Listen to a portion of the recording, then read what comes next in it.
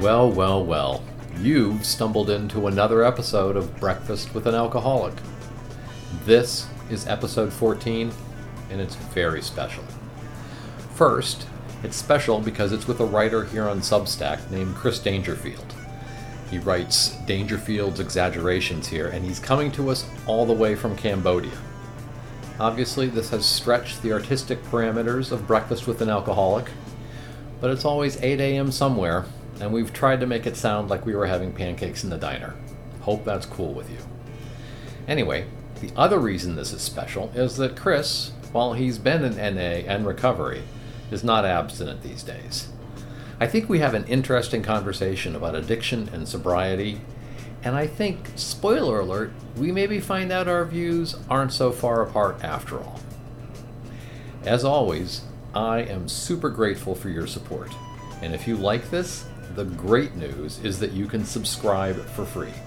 That way, you won't miss another episode, and you'll also get the daily gratitude lists, and they come out pretty much daily. You'll also get the liner notes, there's so much more. And it's easy to do, just click the button down there. Also, if you're already subscribed, cool and thank you, but you're not off the hook quite yet. If you like what we're doing here, then a quick click of the like or share buttons, well, that would be really cool. Anyway, you know what I'm going to say next. This is a great conversation coming up, so pour yourself a cup of coffee and join us. Hey, Chris, welcome to Breakfast with an Alcoholic. It's great to have you. It's a pleasure. It really is a pleasure as well. We met on Substack, which is our common writing platform. I started my Substack last year, and the reason I started it was to build an audience for my novel that's coming out almost certainly in November. Oh, wow, cool. I was a stand-up comedian for 10 years, and I know you do this podcast about recovery, and I said it would be nice to talk. And then I sort of, the sort of bombshell was, I'm not in abstinence, I'm not in NA recovery. Right. And I would understand if you said, yeah, that's not really going to go down well, but you didn't. You were open to having that conversation, which was refreshing, to be honest with you. You have an interesting story, and I think this is cool that we're getting a chance to collaborate like this. The reason for the podcast is just having more casual conversations with people about sobriety, how they get sober, how they stay sober. And I recognize, and actually the big book recognizes that there are people for whom a return to drinking is possible. And they recognize that there are different gradations of alcoholism, which would make sense since it's a disease. And there's also, like in one of the forewords, it comes right out and says, hey, we don't have a monopoly on the treatment of alcoholism. For me, if I could have found a way to continue drinking in a moderate way, I would have. But that was not ever going to be a path for me. And I proved it like 100 different times. But if people can do that, I think that's fantastic, right? The point is to save your life. I think for me, it's about becoming manageable. I'm not necessarily interested in someone, I don't do this, I don't do that. I want to know if you can manage your life. And if you can manage your life, that's a positive. And what you're saying is not like some great heresy. Like the first step is admitted that we were powerless over alcohol and that our lives had become unmanageable. I mean, I got 4 years abstinent. I'd done about 20 rehab centres, and I don't believe that addiction is a disease. I don't buy that model. Again, though, if it works for you, that's fine. I read something that you wrote about that. And so why don't you say more about that? I think it's a choice. I choose to use drugs. But I don't think that's a disease. I think I just made bad decisions. When you talk about addiction, I think it's very hard for people to wrap their heads around exactly this issue, because there is undeniably a volitional element to it, right? I mean, you go out and drink, you go out and, get heroin. And yeah, so you did that, and it's a bad choice. you can get cancer and it can be, or heart disease, right? And you have contributed in some cases to that disease, but you also probably were predisposed to it in a variety of ways.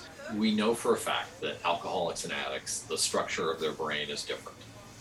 And it changes physically, and that's a consequence of use and all that. So again, it's volitional, but it's a physical thing.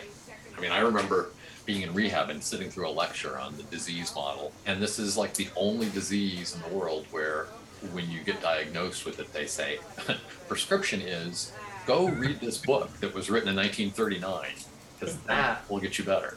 Like that's an effed up response to you have a terrible disease that'll cost you your life. I just think we need to take some responsibility and accountability for our behaviours and not palm them off as the disease of addiction. And the therapist has said, stop giving yourself a hard time. That's your disease. And I'm like, no, you're an arsehole. And if letting him off for those kinds of behaviours, he's going to go and do them again. He has to face the fact that he punched his grandmother in the face to steal her wedding ring. No disease makes you do that. I completely agree with that. And I think that's actually the part of the process that makes it work is, going through and compiling a list of everyone you've hurt and being willing to go and make amends to them, right? That's accountability. I sort of am as well, because I am an atheist, so there's problems with all these things up on the wall. And I was introduced to a book by a man called Jeffrey Sharla. He's a PhD, many peer-reviewed writer. He wrote a book called Addiction is a Choice, and it changed my life. If you can live a manageable life doing whatever it is you do, then that's all cool. Like, if something's not broken, then you don't need to fix it. I mean, when I had nearly 4 years, I relapsed. It's an interesting story. I'll give you the very short version. I was out in Thailand. I had 8 weeks out there. I'd been clean for the first time since I was a teenager, and my business was still going and all nice. I'd done my backing in the gym in Thailand. I said to the woman who ran the hotel, I said, get me 1 tramadol and 1 diazepam. And she come back with a box of tramadol and a box of diazepam. And I came round I still don't know how long it was. It might have been a week, it might have been 3 weeks, but it was carnage, absolute carnage. I'd done 30 to 40,000 pounds English, so about, in today's money, about $60,000 on methamphetamine, which I'd never used in my life. There was a Glock 19 on the sideboard that I'd managed to procure on the way. I'd got a linen suit made. I'm gathering I had that measured at the start of the relapse because it was a lot bigger. It didn't fit by the end of that relapse, I can assure you. There were prostitutes and lady boys and wannabe sort of gangsters in my room. There was 3 televisions, all playing Japanese semi-naked dancing girls. It was a mess. Blister packets everywhere, meth pipes everywhere. And the woman who owned the hotel come in and she said, no, this stops now, she said. And she chucked everyone out, she tidied up the room, nursed me back to life. And admittedly, just telling you that story makes me feel a little bit less sure about the choice aspect. Right. You and I react differently. When you put that substance in us, when you get a box of diazepam and a box of tramadol, like my grandmother probably had a box of each of those in her medicine cabinet too, and I feel like her situation was never your situation. I lied to myself. I think that part of this, the one essential component of this, you can't be a good alcoholic or addict unless you're really good at lying to yourself.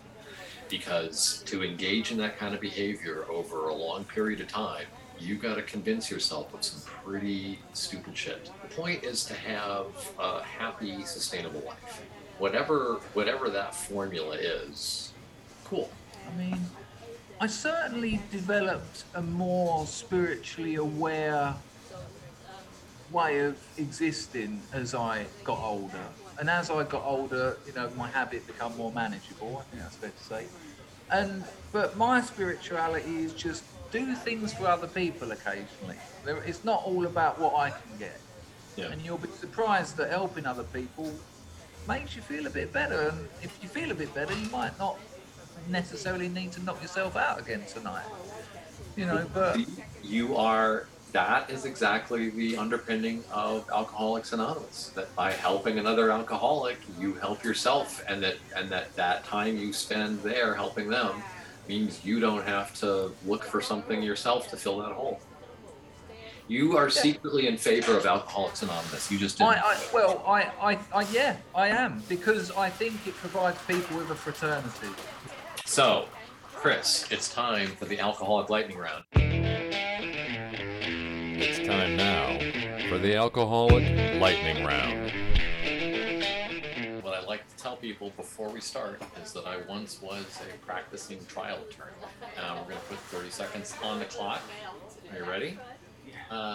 Superpower if you had one. Invisibility. Do you know any magic tricks? Yes, I was a conjurer. Give me an example of your best magic trick. I could predict any card you thought of, but it would take me a minute. Can you saw a body in half? Yeah, it's a prop, yeah. I'm sorry, no one's ever answered yes to that before. Wow. You caught me by surprise. 3 words people would use to describe you. Confident, experienced, stupid. If you were going to be stranded on a desert island, are there 5 albums that you would take with you to that island? Yeah. Oh yeah, I will definitely take the latest spiritualized album, Everything Was Beautiful. And I'll definitely take the spiritualized album before that, And Nothing Hurt.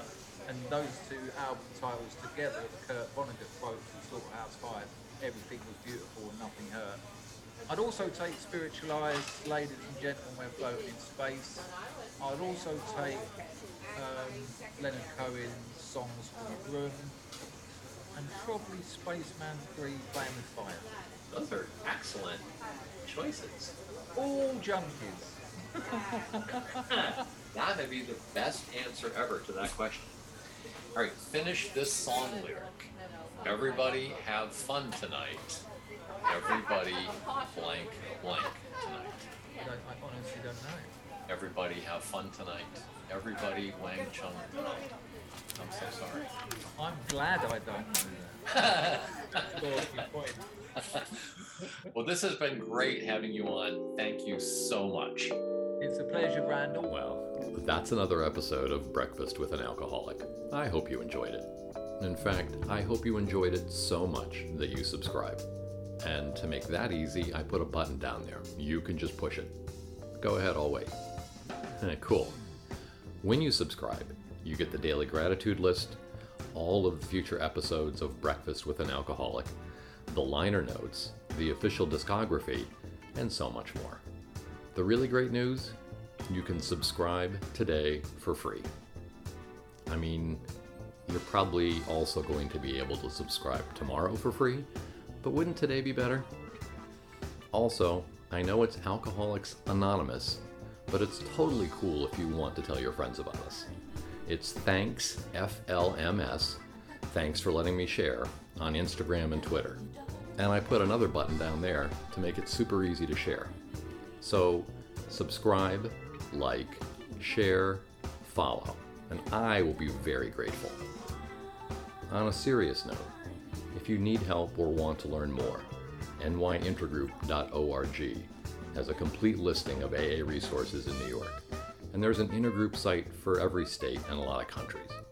If you want to ask us, we can try to point you in the right direction too. So that's it. You can look forward to the liner notes for this episode soon, and I'm already excited about the next breakfast, and not just because there are going to be pancakes involved. Until then, be well, stay groovy, go to a meeting, and call your sponsor. Thanks for letting me share.